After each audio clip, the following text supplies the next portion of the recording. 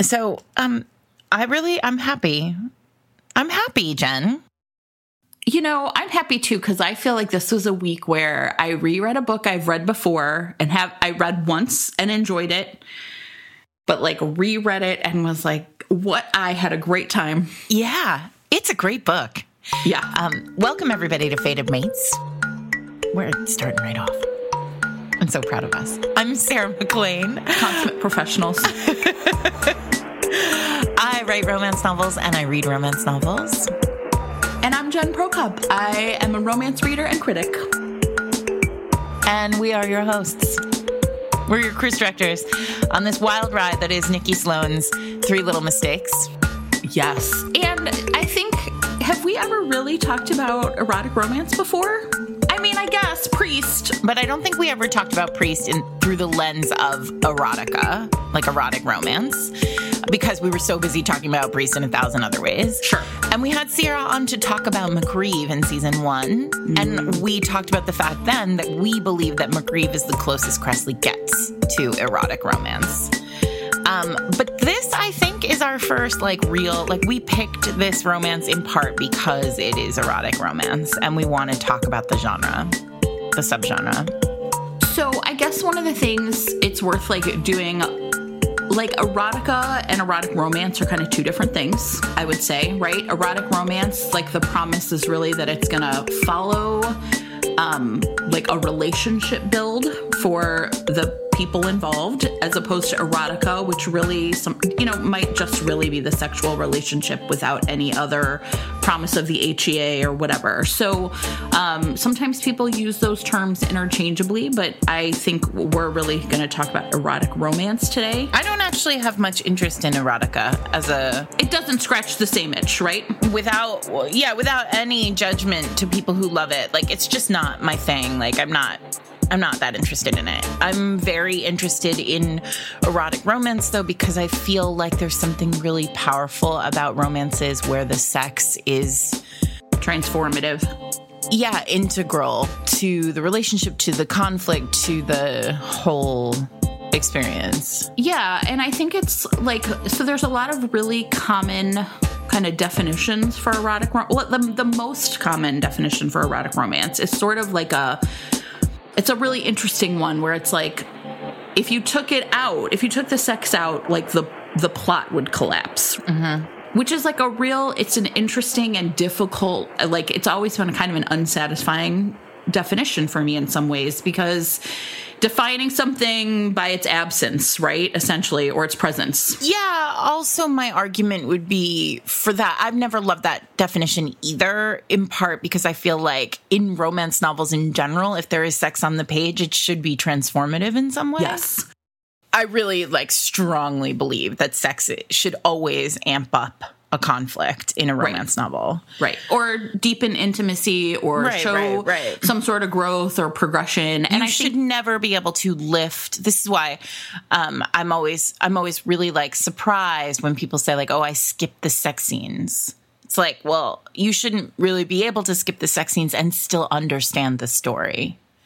In any romance, but in erotic romance, rather, it's so much more essential to maybe all aspects of the story. And to their characters, I think. And so yes. The definition I really like the best, actually, was Jen Porter was talking about how she sort of come around to the idea that what erotic romance should really be is 2 people who are exploring their sexual relationship and identities together and perhaps pushing each other into new and interesting directions because of it. Yeah. And I think that that's a definition that then feels, again, it's not I could take it out and it'd be missing. That's true for, I think, every romance, but rather that this sexual identity is a really big part of their relationship identity. And I think also I would just add the act itself, the structure of the act itself impacts, character, conflict. Yes. Intimacy, plot, the whole experience. Yeah. Whereas I think I could write a sex scene in a tree or on the ground or in a bed or in a carriage and you would still it would transform the book in whatever way, right? Right. But it but I could sort of change the location or change the type of sex they were having, and sort of it wouldn't matter so much. Whereas I think in erotic romance, it matters, like the act, the location, like how it's happening, the sex acts themselves each do a different kind of thing. It's not always sex for pleasure in erotic romance. It's work. And what I mean by that is like it's doing work in the book. All the choices that are made by writers of erotic romance they're making clear choices in the sex scenes that impact the story in different ways than the choices I make in sex scenes. Right. And I think part of that and is I think it's really hard in American culture to like unpack your sexual identity and your gender identity. And that is all really complicated. It's hard to do. It's, there's such embedded kink shaming in American culture.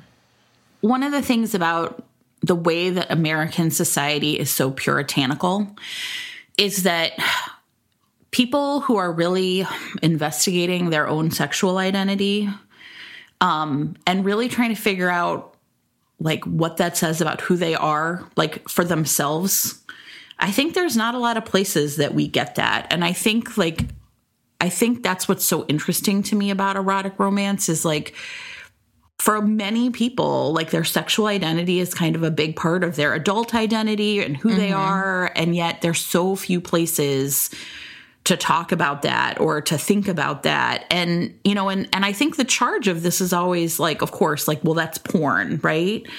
And I think that like there's so like the vulnerability in these books when they're done well, the way that characters sort of like find like these corners of who they are is some of the most like raw stuff in romance to me, right? It's like really unfiltered. And I think that that's what I like about it. I have been saying for years, publicly, that I believe that some of the best writing in romance, some of the best work in romance is happening in erotic romance right now. Because I feel like this is the subgenre that is really pushing the boundaries and testing the boundaries of the genre in a way. And that's in part because if you think about it, you think about the Rita Award, the erotic romance category was very new.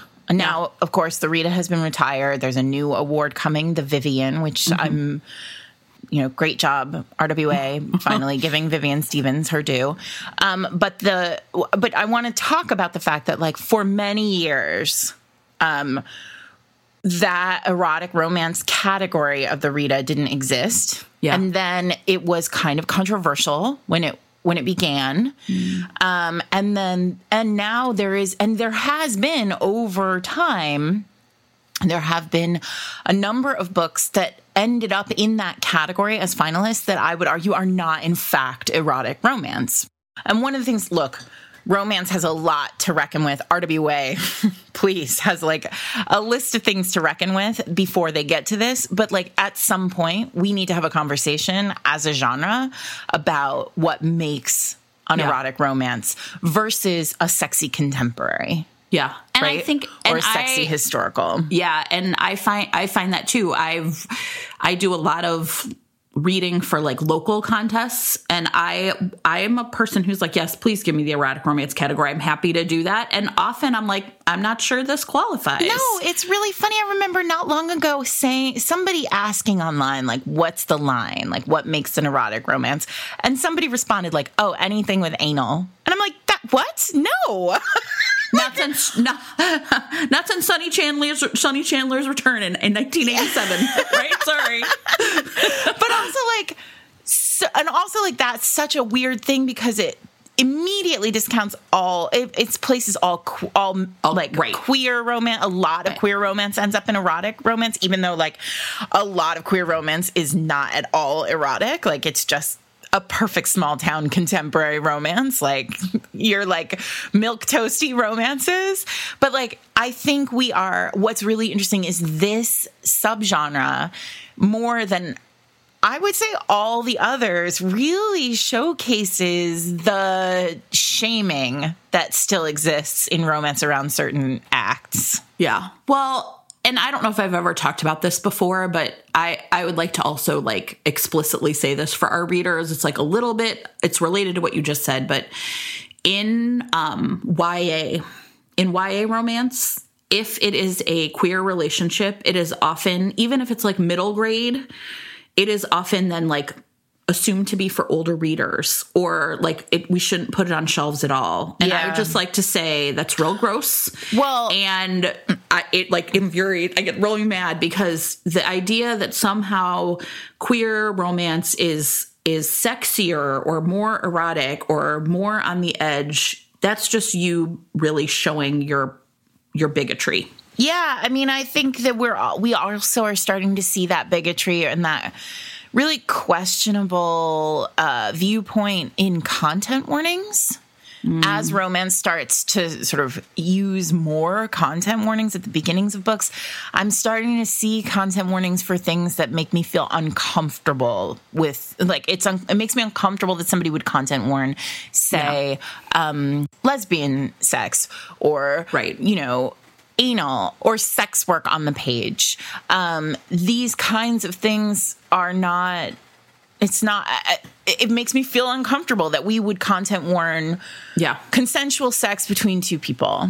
That's absolutely. Or ménage, right? Like, if it is consensual on the page and it's inside the pages of a romance novel, I start to feel uncomfortable with the idea that we would be regressive in some way, considering we're a genre that has, for so many years, been the only place where people can, as you just said, explore their kink and their identity vis-a-vis kink. I actually won't read books where if you're content warning consensual sex between adults, I won't read your books because I'm offended that you feel like you have to do that. And I get other people are like, I need content warnings, and I appreciate that for cancer and suicide and things. But in a romance, putting content warnings on sex, consensual sex, is really, I really struggle with it. It feels, again, I'm using that word puritanical a lot, but I don't like it. It starts to feel like we're questioning the content of the books in a really kind of shaming way. And I welcome somebody coming to us with a defense of this, like why this is not shaming. But it's a worry for me, particularly when we're talking about books that are doing such important work like this book. Right. Which I think is doing a lot of really interesting work on so many, there are so many layers to this book that I don't think let's just get into it. I read this book when it first came out. I put it in the Washington Post column when I was writing a column for the Post. And it was one of the first, could have been the first erotic romance I put into the column. I believe that it was because I think I emailed my editor, Ron Charles, at the time and said, is it okay if I... Oh, interesting. Put in an erotic romance into the Post. And he was cool. He was always cool about everything. Yeah. And he was like, yeah, it's totally fine. So it's 2015. So it was, I had been writing the column for a year and a half, probably, when this came out. And I read it. And it was the first book that I'd ever read by Nikki. And I've since read all of Nikki's books, and she's going to come on the podcast and talk more about erotic romance. Like, I think it's useful for you and I to have somebody on who writes it as a matter of course and has really written all across the spectrum of erotic romance. Nikki has been banned from Amazon for one of her books. Like, she is really pushing the boundaries in a lot of different ways. I think this book pushes really interesting boundaries, but doesn't get to a place where her book Sorted, which is non-consent, was banned from Amazon. And we'll have her talk. We'll talk a little bit about that with her too. So you want to do a plot summary of this one a little bit? You go. Okay. Well, let me say this is the third book in a series. It's a standalone about a place called the Blindfold Club, essentially a sex club in Chicago who the owner is Joseph. I had forgotten that it was Chicago. Oh, yeah. Nikki lives here. So I was like, oh, it feels... Oh, she does it well. I didn't know she lived here. There. Yeah, I should hang out with her. I'm like, hey, Nikki, hey. Yeah. What's interesting about this book, I will just say, is I read them in order, and this is book 3. And in book 1, so book 1 is about a woman who essentially needs to make a bunch of money, and her best friend Peyton works in the club, and Peyton's like, you can make that money in one night. And what's really interesting is in the scene, she has to essentially try out by giving Joseph, who's the hero of this book, like a blowjob. Like, just prove to me that you can do this. Like, and so we already have like a sense of who he is as a good guy, but also just like, yes, I own a brothel. Yep. In book 2 is Peyton's book, and she falls in love with someone, and they, I think, are in Japan together. Mm-hmm. And then in book Dominic. 3, yes.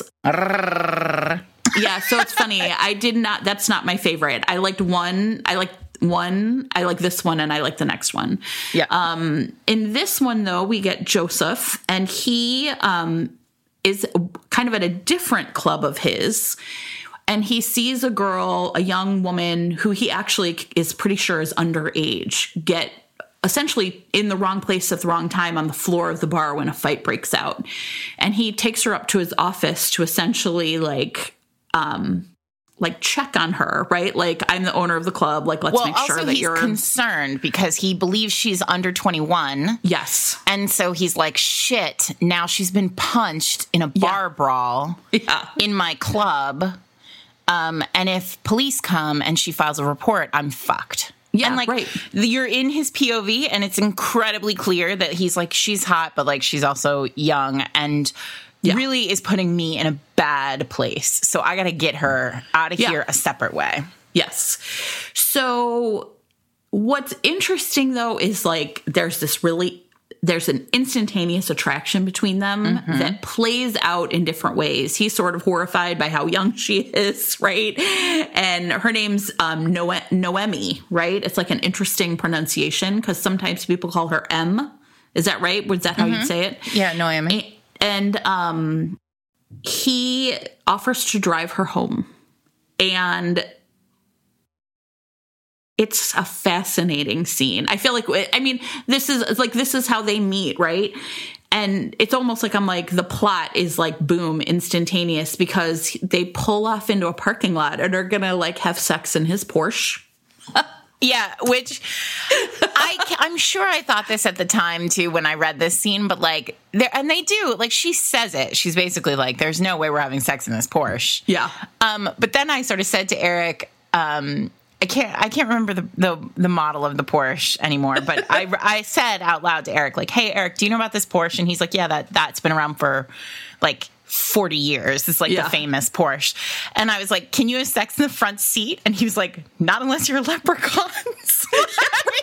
You're right, exactly. Mythological creatures, even, like, not even just like regular short people. Like, you gotta be and these are not short people either. No. These are like normal. Well, he's huge and she's like a normal size person. Yeah. She's regular. She's regular. So what's really interesting about this... But she does. She, like, climbs over and, like, there's just no way. So you have to suspend... It's a little like carriage sex. Like, you sort of have to suspend disbelief. It's fine. Sure. What's really interesting, though, in this moment... But they don't do it. They don't do it, right? Is she keeps saying... And it's, like, a really fascinating thing in the book. She keeps saying, wait, wait, wait.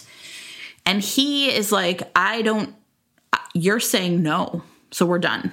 Yeah. And I'm not doing this. And from there, we get, I think, a lot of really interesting conflict between the two. Yeah. Because he senses that he could, essentially it's like the use of like dominant and submissive, but it's not like sort of dungeon dominant and submissive in that way. It's just like kinky. It's kinky.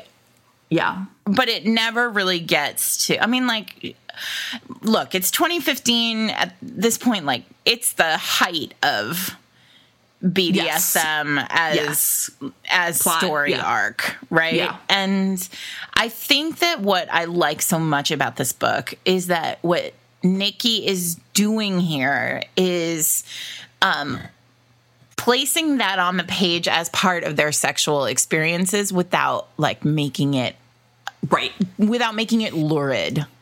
Is lurid the word I'm looking for? Without making making it like other. Yeah.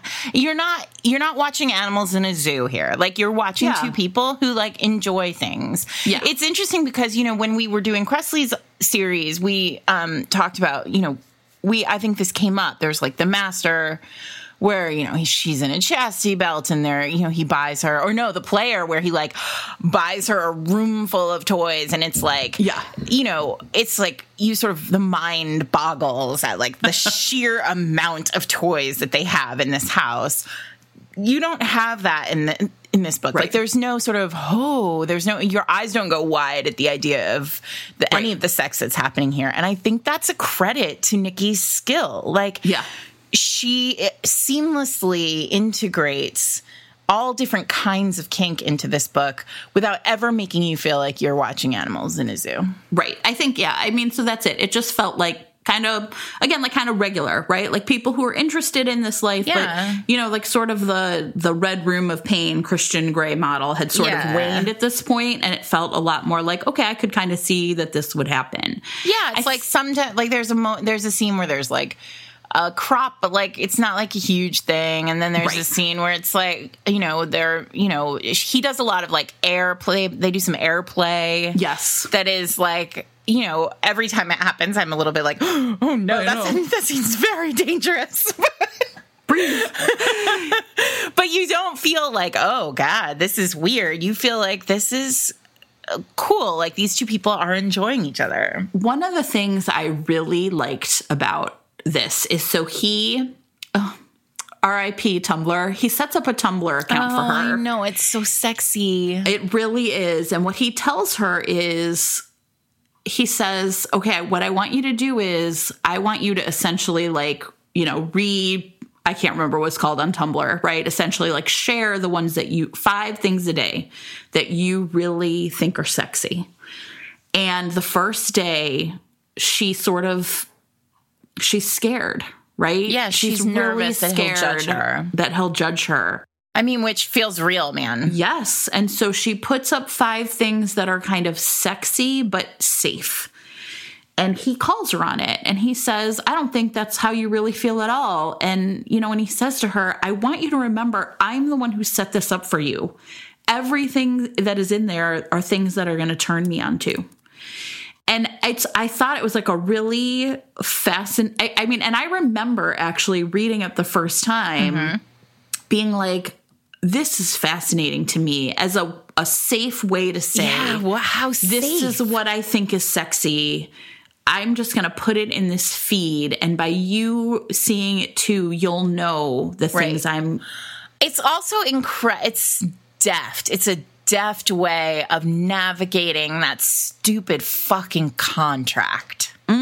Like, I'm sorry. I apologize if you've written a fucking contract into your books, you guys, but like, they're so dumb. And like, I hate them because they feel so, and I mean, like, maybe in real life, this is the way, I don't know. I don't either, right? Yeah. Full disclosure, this is not my relationship with my partner.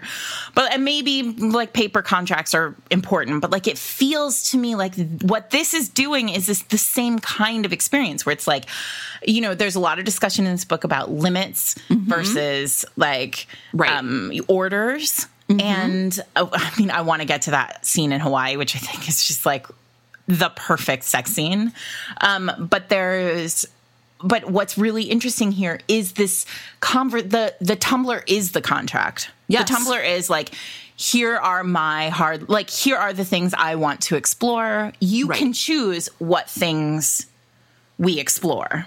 And what I really like about it, right, is again, it's like that inverse. Instead of like, okay, here are the things I don't want to do. It's here are the things I do want to do. Yeah. right? Here are the things that I think are sexy. And it's, by the way, it's not like a laundry list. It's not like we're going to do these in a certain order. Yeah. It's just like, this turned me on. It turned my crank. Like, let's figure this out. Yeah. I mean, I think that what we're getting at here is there's something about this book and most of Nikki's books read this way, where there's an authenticity to the sexual relationship that, again, feels, well, authentic, right? So this feels like a thing that you could do thoughtfully with your partner to explore your sexual relationship.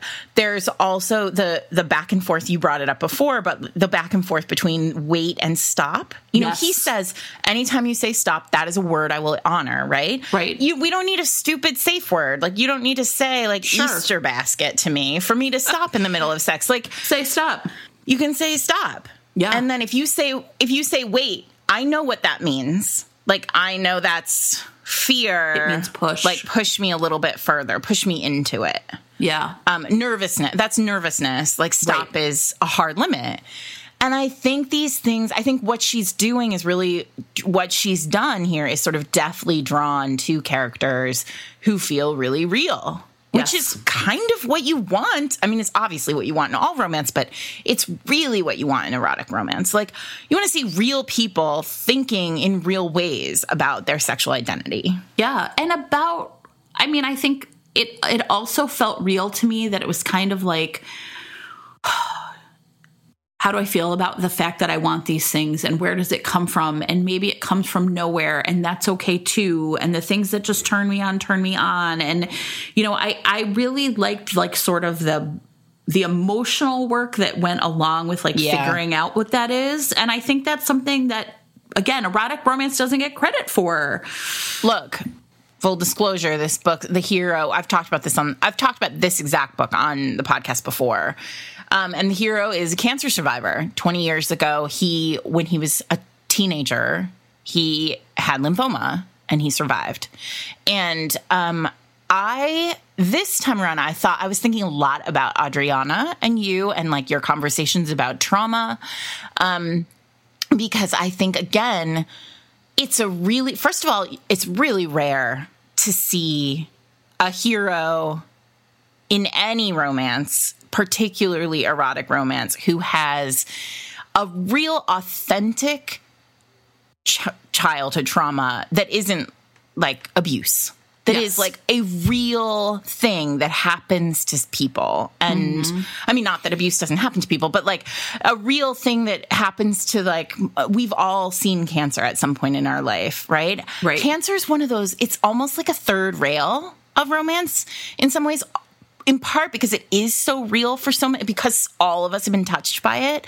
And it is a really kind of terrifying thing for grownups, right? Like, there's a sense of a real, like, an adult in the world.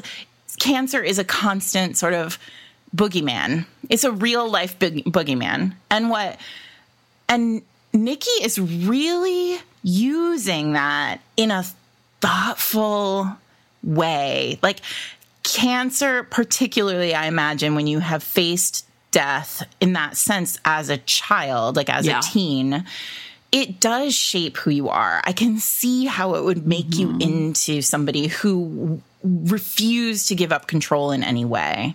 Yeah. I can see how it would build a hero like Joseph. Yeah. I guess what else I would say is, like, to me, so he tells her, right? He's like, I'm 20 years cancer free this week or whatever. And nobody else knows. Nobody else knows. And so then they have essentially like a date with Peyton and Dominic, right? And they all have sex, or actually she has sex with them, I would say, right? He really just watches and has sex with her. But it's really interesting that Peyton's like, I didn't know this, right? And so it's, again, this moment where we understand, like, he's being vulnerable with her emotionally. Yeah, he's coming undone long before. This is another sort of moment where I'm just so endlessly impressed with Nikki's writing, because you don't even realize how much he's coming undone, how early he's coming undone until much later in the book. When you're like, oh shit, nobody knew he had cancer. He's never brought a girlfriend home to meet his parents. Like these kinds of things where you think to yourself like, oh, he's been falling from the beginning for a long time. Yeah. And I think that's such a trope in romance too. Like, I've loved you since the start. Like, God knows I've written it 1,000 times. But in this case, you know, talk about show, don't tell, right? Like, Nikki has laid it on the page. The breadcrumbs are there from the start. And again, like, there's a lot of external conflict where I think people think erotic romance is all internal, which is... It turns out that her dad is one of his best customers at the brothel. And and also one of the most powerful men in Chicago. Right? So dating her is like the dumbest thing he could do. Also, her father has been in love with Peyton. For a full, like, he was a threat to Peyton in the last book, right? Because he wanted Peyton to leave. So we should clarify that Joseph runs this brothel. All the women who work in the brothel choose to work there. It's, you know, they enjoy, and he's very clear about it. They enjoy sex. They get paid very well for the work that they do. And when they want to leave, they can leave. Right. There's no contract or anything. And so sometimes customers and workers fall in love. And they end up together. And this particular customer, Noemi's father, fell in love with Peyton. But Peyton, of course, did not love him. She fell in love with Dominic, and they went to Tokyo. And what's interesting is that when Peyton is returned from Tokyo, we see right at the very start of this book, Noemi's father and Peyton see each other in the club. And you see that there's a possibility that something terrible could happen. That he is a threat. Like, he is a threat because men who are obsessed with women are threats. Right. And like, that's just on the page. But at the same time, he's Noemi's father. He's extremely controlling. He's powerful and rich enough that paparazzi pay attention to her. She has like a scandalous sister. When I started reading it again this time, I was like, oh, am I going to not like this? Is this going to seem like too much? But what I ended up liking about it was I forget, I don't know how, but every time I read a book where a hero cannot resist her. Right? Like, I cannot resist her. It is real powerful for me, and this book really delivers. It scratches an itch. This is a real drama-filled book. Like, it's a soap opera of a book. And, like, there's the dad, and there's this back and forth, and then there's, like, you know, Joseph feels like he needs to, because remember, all of this is important because sex work is illegal, right? So he is trying to deal with the fact that, like, if her father finds out, her father has all the power and the complete ability to shut him down. And what I did like was there was never in the hands of a lesser author, there would have been a reciprocal threat to the father, right? Like, if you try to close us down, we will prove that you were a client. But Nikki is very careful to never allow the shaming of sex work to happen on the page. And to the point where there's a scene that is very uncomfortable for me, where Noemi, the heroine, says all the things that people say about sex work. Like, what's wrong with these women? What would have happened to them in their past that would make them do this? This work is disgusting. Like, she's spouting that, like, very second wave feminist perspective of, like, prostitution and sex work like sex work is prostitution, right? We don't use that word anymore because that's not like sex work is work. And so, but she's sort of spouting this very sort of like sex work is bad for women. Mm-hmm. And how could they no woman actually wants this as a career. And it's disgusting and it's repugnant. She uses the word disgusting. Any sex worker is always a victim. And that's the only way to understand this. Right. And Joseph and Nikki, clearly. Yeah. And Peyton. I mean, everybody else in the book is sort of aware of that being not being the case always. Right. And that many women make this choice. I particularly like that the father, I mean, obviously we're going to I'm sort of spoiling the end, but the father ultimately does, he's in a relationship with another woman who he's met at the club, and she's, a lawyer by day and like does this by night. And like, these are real things. Like you and I have friends who are sex workers. I have a great friend who's a sex worker, and like, she's works at a giant finance shop in the city, and she does this at night.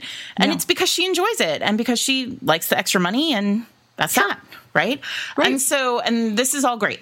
And so, my point is that Nikki avoids falling into the easy traps that this plot could deliver. Yes. And instead produces a father who adores his daughter and is concerned that perhaps she's being manipulated and used against him. And ultimately, like, it all works out fine. And he's not the worst dude in the world. Like, he's not a caricature. I felt so much sympathy for her at that point, because it's like this. Yes, her father kind of adores her in name only, right? Like, because he's convinced, like, the only reason he would want you is to get back at me. He almost can't even conceptualize that, like, no, he just really wants you. And Joseph really does want her, right? Did you perceive it as that way, though, that the dad was like, you have no value outside of, like, me? Or was it more like, I sort of got it. I mean, and who knows? But it's not that huge of a set piece, so it could be really huge. Anything. But my whole thing was like, if you're going to have a person who is that powerful, and she does set him up as being, like, incredibly powerful, then obviously, like, job one is always to say, like, I need to protect the brand, right? Like, I need to protect the family. Sure. But in conjunction with a scene where she works for him and he sort of is like, you're going to spend the summer, she's getting an MBA so she can, like, work at the company and, like, take it over one day. She's going to inherit the company. And he's like, well, you're going to work in shitty department X this summer. And it's not what she wants and it's not what they agreed upon, but it's what's best for him. So in conjunction with that scene, I do think there's a way in which he sees her as an extension of himself and not her own person. Mm-hmm. And again, I think, by the way, I mean, that feels real too. Of course. And a really interesting scene with Joseph's parents is where they try and say, you can't sleep together. It's such a great scene. And she's like, the mom's like, you're under our roof. And Joseph is like, well, that's funny because I paid for this house. I know, but then I really love the moment where Noemi is like, if you keep being rude to your parents, like, I'm going to want to sleep on the couch. So watch it. Like, there's a great that Hawaii set piece. So here's my thing. So, okay. For those of you who haven't read the book, we did a bad job we sort of stopped doing as always plot overview, but So it's a dominant submissive relationship. Joseph is incredibly controlling. A lot of the early sex is really controlling. There's a lot of, like, don't disobey me, don't do the thing, I'm going to spank you, you need to be punished. He makes her crawl at one point, and I was like, whew. Yeah, but you know what? It works for them. Yeah, it works for them. For me, I was like, But then Nikki does this really interesting thing that doesn't always happen in these books, right? And so, okay, I think it's pretty clear. Anybody who's been listening to this podcast for a long time knows that, like, BDSM is not, like, it's fine. Like, I think of it as a set piece in a book. Like, it's not like my kink. It's fine. But what Nikki does is she moves the characters through. So there's like the sort of personal, the two of them together doing the BDSM thing. And then they move to, they do the scene where he's 20 years cancer free and they have the like sexual experience with Peyton and Dominic. And that's very like dom sub play between all of them. Mm-hmm. And then she removes them from Chicago. Yes. So he goes home. So they have this like intense night with the other couple.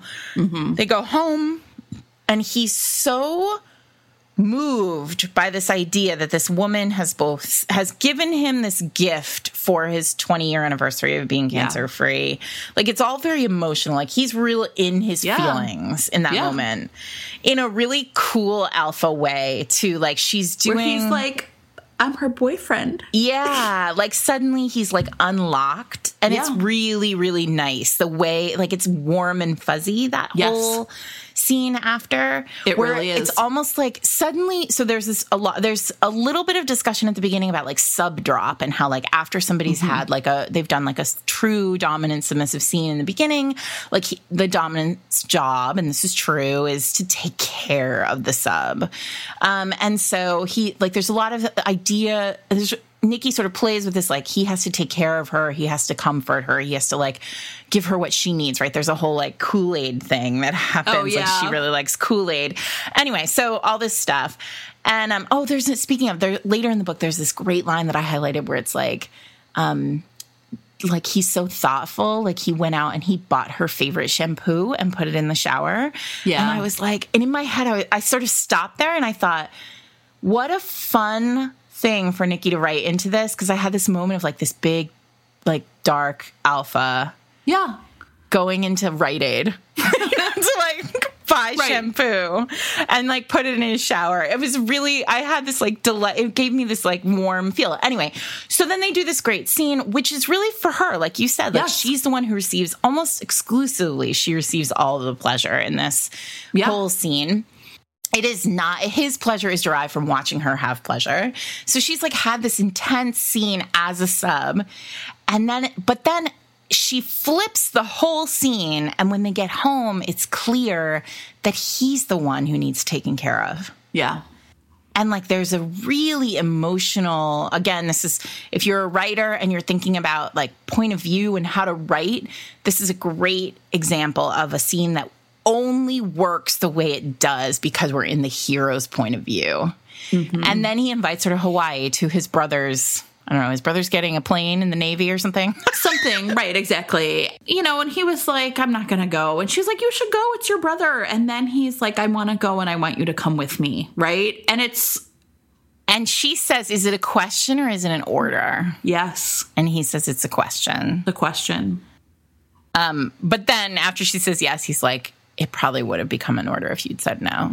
Like, there's this like awareness of how much they need each other. Yeah. And then Nikki removes these two people from Chicago and this world where there are all these sort of outside forces and threats and takes them to paradise.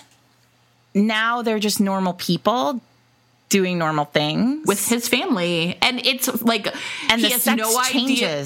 Yeah. He has no idea how to introduce her to his family. There's this awkward scene where they get there and he's kind of like, who's going to sleep where?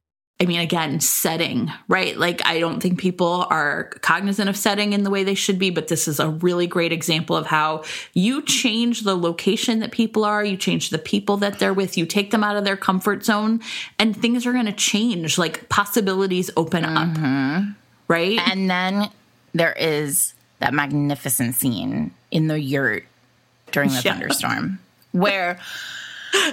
So they like, I don't know, you guys. I don't like outdoors. But they go me neither. I was like literally like, this sounds terrible. But they're going to have a couple nights alone and it's going to be real. They're really roughing it in a yurt. In a yurt. Which it seemed, and what I loved about the writing of this yurt is that it seemed like maybe Joseph thought this yurt was going to be more than this yurt was too.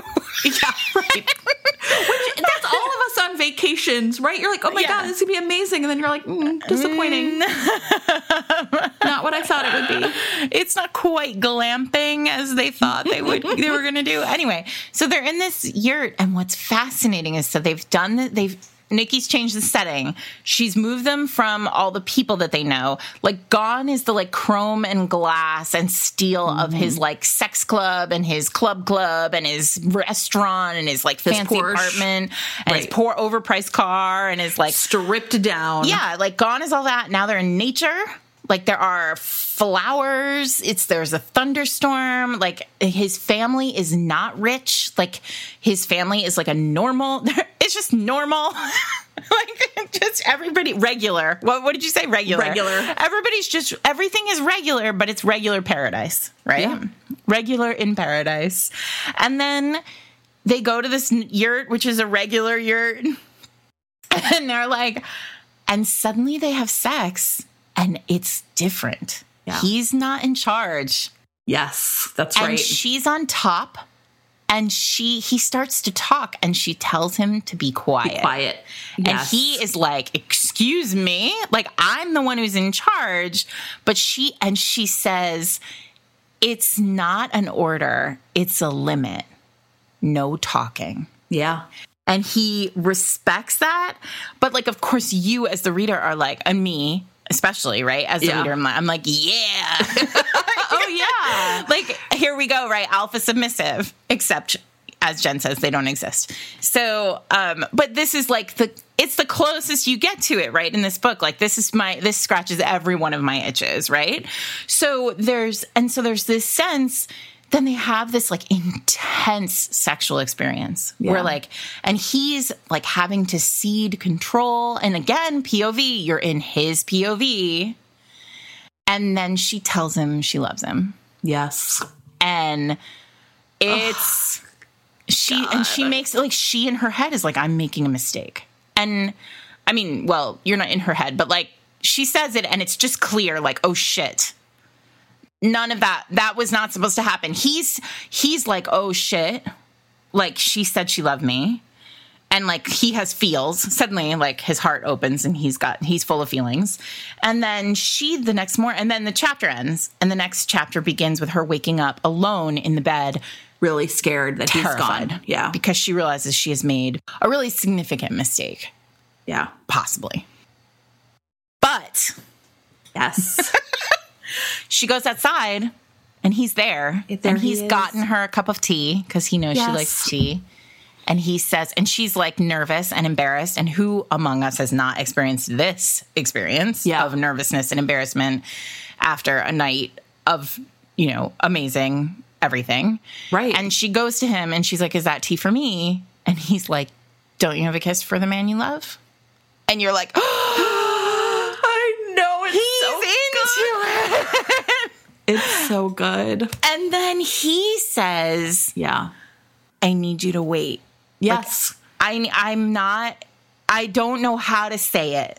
Right. But oh God, I'm it's there, so good. But I don't know what to do.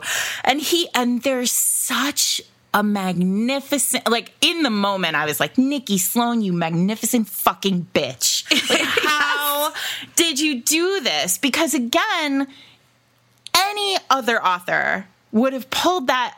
It would have been a different kind of experience. He easily could have escaped, headed back to Chicago. And, like, there we are. We're in the dark moment of the book.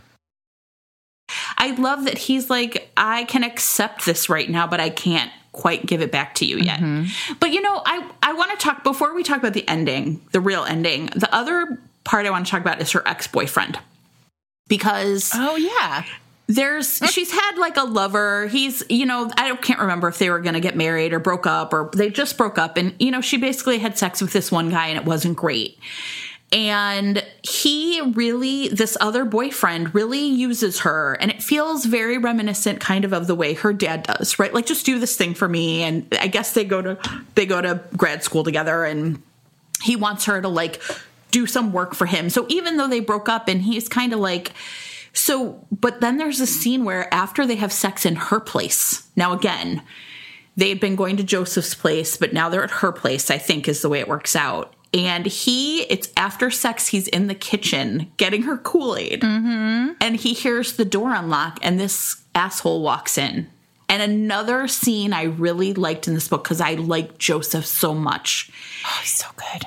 is he doesn't have to like fight with this guy. He just stands there and he's like, I think you're going to want to give me that key back. You're done. It felt like I'm going to be protective of her. I can tell this is inappropriate. I can see that this guy is probably dogging her, but he doesn't. It's just so matter of fact. Like, yeah, here I am. I just bang the shit out of you, your girl, right? And there's definitely like that sense to it, but not in a way where, again, like I would have expected other authors to have like fisticuffs or like yelling, and it just felt like, get out of here. And she's outraged, of course. How dare you? And at the end, when she says, I think like, did he even knock?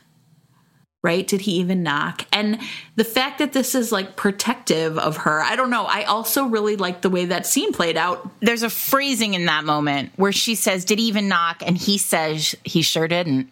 He sure didn't. It's something like casual, like, and I marked the phrasing because I was like, that is a really clever way of clarifying that they're in it together. Yes, that's exactly right. He's not bossing her around. This is not Joseph being controlling. He's like, I'm with you. I understand how you feel. And there's such magnificent characterization in tiny little ways in this book. Nikki Sloane is doing ballet in a phone booth in this book. Yes, I agree. It is really terrific. And I think that's it. Like, it's so possible to like demonize him. And, you know, even at that moment where she's like, he's just so oblivious. Well, and he is. He's such a dingling. Sure. But he's not like pure evil, right? As Megan Frampton would say, he's kind of a dope. Like, yeah. You know, like, yes, exactly. The ex-boyfriend, of course. Yes. I don't know why, but I just really love that moment because it's an interaction with an ex that goes against type in a lot of ways, but really satisfied me. Everything about this book, as soapy as it is, like as dramatic as it is, it feels so real. All these people feel real. They don't feel like archetypes. They feel like fully formed characters. Like no one is all evil. No one is all good. Like, and I think that she manipulates characterization in such brilliant ways in this book and in all her others. I mean, like, I really think Nikki's writing at the top of her game. Yeah. What do you call it? Your the Imperial period. Yeah. Her current series, the most recent book, you know, is also, it's like it's little daddy kink. Like, and it's great. Like, she's just a superior writer. And somebody who, if you haven't read her books, like, you're sleeping on her. Can we talk about the end? Please.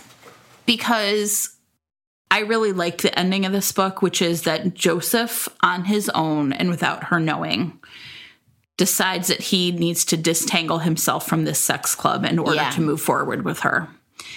And I found it very satisfying because we sensed from the beginning that he was like, I mean, even like his appearance in the other club, I think there's like seeds all along that he's like, maybe I'm just ready to move past this. Yeah. And he sets up like this like sort of structured way for like a couple of his underlings to like buy the club from him. So it's not like all purity, like I'm going to get out. He's like, no, I'm going to get my money. But just that he really understands that in order to be with her, this is going to have to like go away. And that's worth it to him. I was really impressed by this choice and the way it was written because I have recently written a sex club. It's coming out at the end of June. Daring and the Duke, pre-order now. And the heroine of Daring and the Duke owns a brothel for women. So staffed by men and women who, you know, have sex for money and enjoy it. Similar to this, like, everybody's safe. If you want to leave, you can leave. And I really struggled with what happens with the club, right? Because obviously there is a challenge to we're going to get married and have a family potentially, or we're going to live happily ever after and potentially have a family. And we can't live in our sex club. And can you really still own a sex club? And I won't share what happens in my book. But I did not want to do away with this club because I felt like the club mattered, right? It was, I was saying something in the same way that I think Nikki is saying something about sex work being, you know, a reasonable and, you know, respectable way of making a living for people. And so I was worried, I had forgotten how this book ended. And I was worried when he was like, I have to get rid of the club. And because I was like, well, wait a second, because we've just spent a lot of time making sure that readers understand that Noemi is wrong and regressive in the way she thinks about sex work. How are you going to fix this? How are we going to ride this line? And I think she really does ride the line because ultimately the club doesn't go away. It doesn't disappear. It's just sold to another person who has been respectfully like running this club or working in this club. So, I mean, so it all works out actually really nicely. I thought you wanted to talk about the concussion. Oh, yeah. And I mean, it's really fascinating the way that Joseph discovers that he loves Noemi is real partner in trouble. It really is. I mean, clearly he knows, right? Because when she says it to him in Hawaii, he's like, I need you to give me a little bit more time, but I'm there. Like he basically is very authentic with her. But so Noemi gets into a cab accident and she hits her head on the divider between, I mean, I have to say as somebody who, you know, I've ridden many, many cabs and not always have put my seatbelt on for some reason in the back of a cab. And so it's weird. You sort of feel like you're it's a different conveyance. Because you're not in your own car. It's stupid. Everybody should put their seatbelt on all the time. Yeah.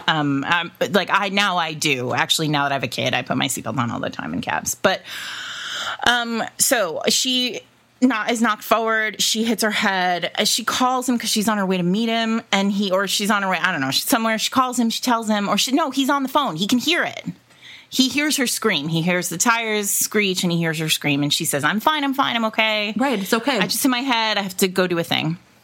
He's like, no, you wait. I'm coming to get you. Yeah. Right. Which is a really nice, like, oh yeah. Cause his heart is like, his adrenaline's flowing. His heart is pumping. Like, he's like, I got to see you. I got to hold you in my arms. And like, oh. And she's like, it's no big deal. Just let it go. And the reader's like, whew. Go to her. So he shows up. He takes her back to his apartment and she's like, I need to go to my apartment. And there's a whole back and forth. And he doms her, right? He's like, no, you're coming back to my apartment. I need to be with you. Like, I need to hold you. And they get to her apartment and it's clear that something's wrong, right? She's angry. She's like, I don't want to fuck you right now. And he's like, what are you saying? Like, I don't want, like, that's not what this is about.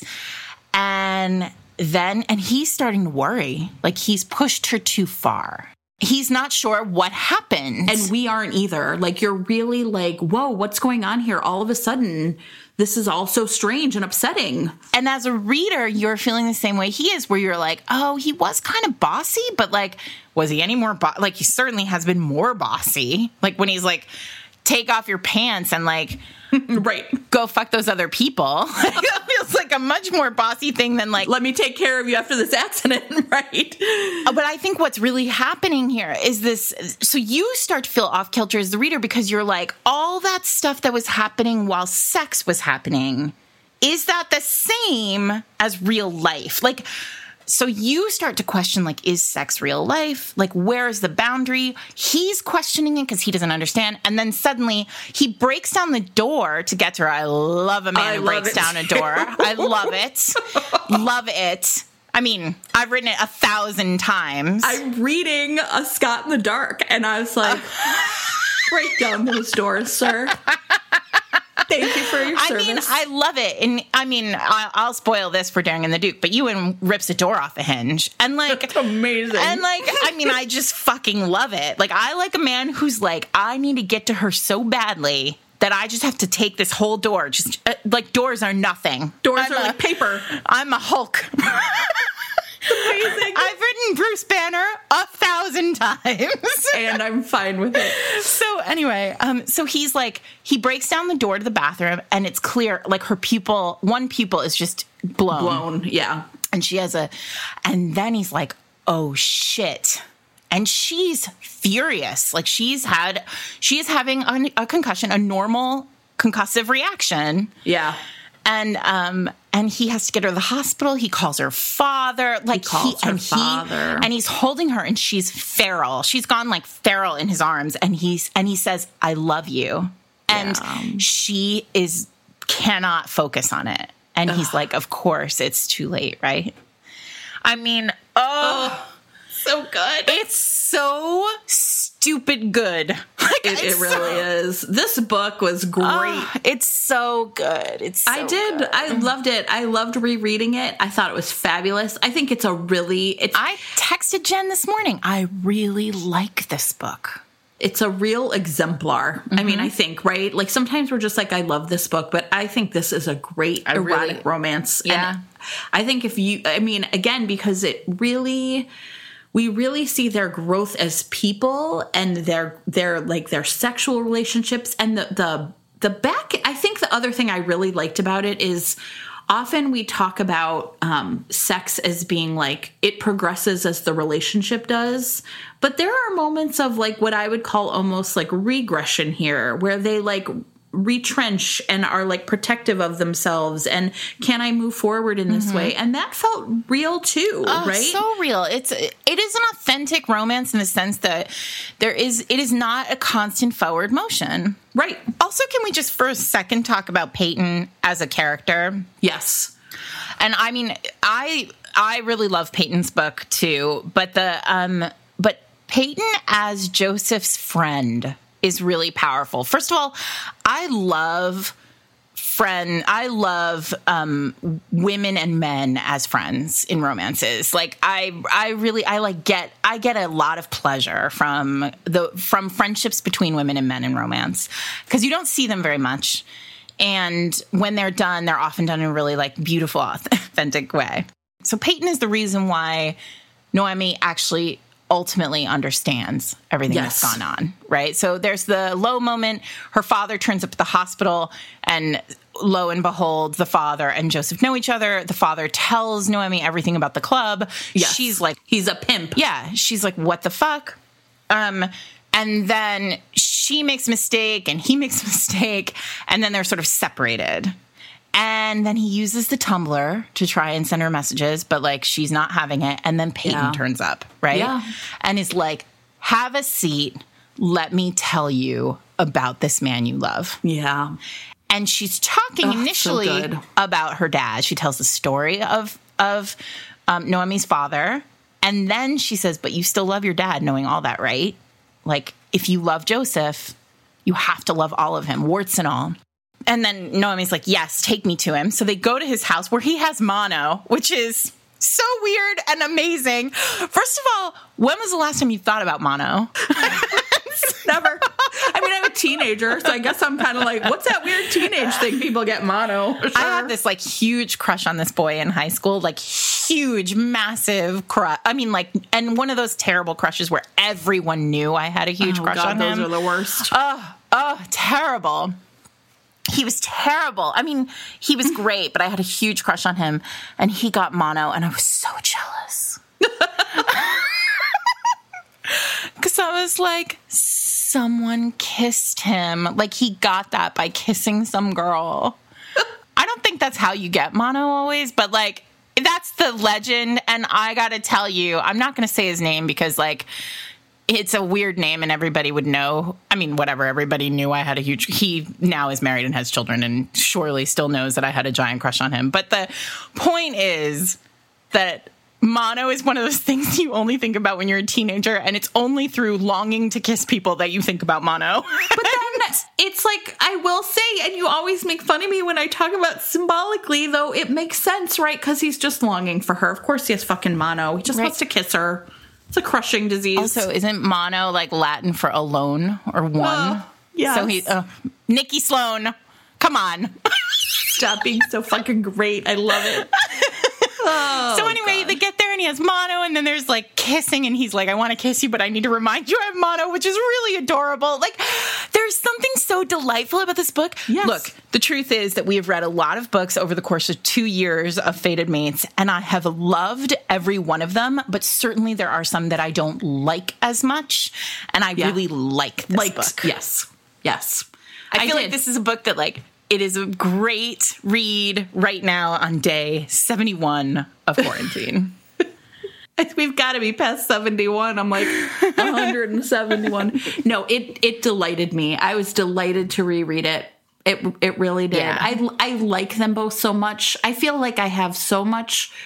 All I want is characters who like move through the world with dignity. And I don't mean like stuffy. I just mean like, I have to be true to who I am. Like, don't they also feel like the kind of people who like you could hang out with? Like you want to go to their house and have dinner. Like, sure. It just seems, I just like them so much. Yeah. I like this book so much. Yeah, me too. It was great. Drink some Kool-Aid. Actually, don't. I'm pretty sure I have bad teeth because of Kool-Aid. I think about Kool-Aid a lot. Like, what the fuck was my mother thinking? We drank so much Kool-Aid a lot. Every time I have to go to the dentist, and he's like, "Why are your teeth so terrible?" I want to be like, "Because my mother let us drink fruity drink." It's you add a cup of water. You add a cup of sugar to water and drink it. What the fuck? So wait, it was Kool-Aid in your house, or was it those? Do you remember those little plastic bottles? Oh, and they were different colors. There was like purple and green and red. All that shit. It was like Midwest. Purple. It was the Midwest in the 70s and 80s. You put sugar in a bottle and give it to your goddamn kids. Great. Whatever. Does it shut them up? Fine. Dr. Devers, like, Jennifer, I appreciate your mother. My dentist is delightful. I love him. He texted me a few weeks ago and was like, "How are you guys doing?" And I was like, "Hi, Dr. Deaver. We're great. Thank you." If you're in Chicago, I'm going to put this in show notes. If you're in Chicago and looking for a dentist, you're going to come to my dentist. Oh, that's so nice. Look at that. See, we're a full service podcast. We are. All right. We're finally going to do a Kingdom of Dreams next, Sarah. You've read it. Many of you have read it multiple times now because we've promised it. But here we are. Jen's life is calming down. My life is calming down. We're going to read Kingdom of Dreams. I'm ready to talk about it. You guys get ready. Get ready for what I think is one of the greatest end games of a romance novel ever. We are going to talk about the way a terrible alpha needs to sacrifice himself to win the love of a heroine who many of you will tell me is unlikable. I'm going to tell you something amazing, which is on the Wicked Wallflowers. Alyssa Kool was on the Wicked Wallflowers like way back in the beginning. Yeah. And at the end, they asked those questions. It's like, and one was I can't remember the exact question, but it was like, what book would you want to live in? Something like that. Or I can't remember. And Alyssa Kool, she pauses and she says A Kingdom of Dreams. And we're going to pull it out. And we're going to pull out this thing from Wicked Wallflowers and put it on our show because the way she says the title of this book, it's like you can hear her voice. It's like this magic book. She can feel it. Yes. You'll be able to feel it too if you've never read this book before. Heads up, those of you. There is a thing that happens at the very beginning of The Kingdom of Dreams related to the hero's horse. You are going to want to stop. Keep going. Obviously, I'm not the boss of you. I'm not in charge of your life. I don't make your choices, but keep going. And I promise, we are going to talk about the horse. Of course we are. Because as Jennifer says, everything has purpose. Animals are always symbols. Animals are always symbols. That horse is essential. That what happens to that horse is essential to the plot of that book. In my classroom, when I teach symbolism, that's you make them read A Kingdom of Dreams. That'd be funny. I make them read a book called House of the Scorpion, the Animal Farm. And I say, we have my rules of symbolism because I like to teach them, right? Make this real abstract thing concrete. Animals are always symbols. It's not House of the Puppy. It's not House of the Viper. It's not House of the Bunny Rabbit. It's House of the Scorpion. We got to figure out why. Ah, very nice. We're going to go through all the pets in all of my books. You're going to tell me why. You're going to tell me why lavender exists. Temple's pig. Now, regular pets are just pets, but if it's some weird pet. Okay. Okay. You can find us on Twitter at Fated Mates Pod and on Twitter at Fated Mates and on Instagram at Fated Mates Pod, although I have lost the password to the Instagram account. So, we got to ask Kelly for it. I'll figure it out. I'm pretty sure Kelly knows, and neither of us do. Fine. If you go to the Fated Mates website at fatedmates.net, you will find a treasure trove of exciting things there, including transcripts that are coming of episodes. We're slowly transcribing all of our episodes. You'll find a merch link that will take you to Jen's website, where Resistance Buttons and best friend Kelly have built pins and stickers and all sorts of other things. And note cards coming, really? Just this week. Yeah, they're fucking awesome. She showed them to me this morning. It's brand new. That's so exciting. I don't know. There's new stuff all the time over there. Don't miss it. That's fatedmates.net. You can also watch all the music videos of all the music that's on the show. If you like the music, we have a Spotify playlist. There's a link on the website to that. We really love Overcast. We really love all the tools that Marco Arment has developed for free for podcasters. So please, if you are interested in podcasting or are looking for a podcasting app, try Overcast. Our podcast is produced by Eric Mortensen. And you can call us and tell us about the book that blooded you, one of these many books that have blooded, among the many books that have blooded us. The telephone number that you can call is 646-450-3766. And always remember to please wait until the end of the podcast, because you'll hear a voicemail from one of your fellow listeners. If you want to talk to other people who listen to the podcast, you can join the Facebook group OSRBC. And on Wednesdays, a post goes up about Fated Mates. That's my romance discussion group. You can also talk to other romance readers there. And I have a book coming out at the end of June. As I mentioned, there is a brothel in it. It's owned by a woman, not a man. And it's called Daring and the Duke.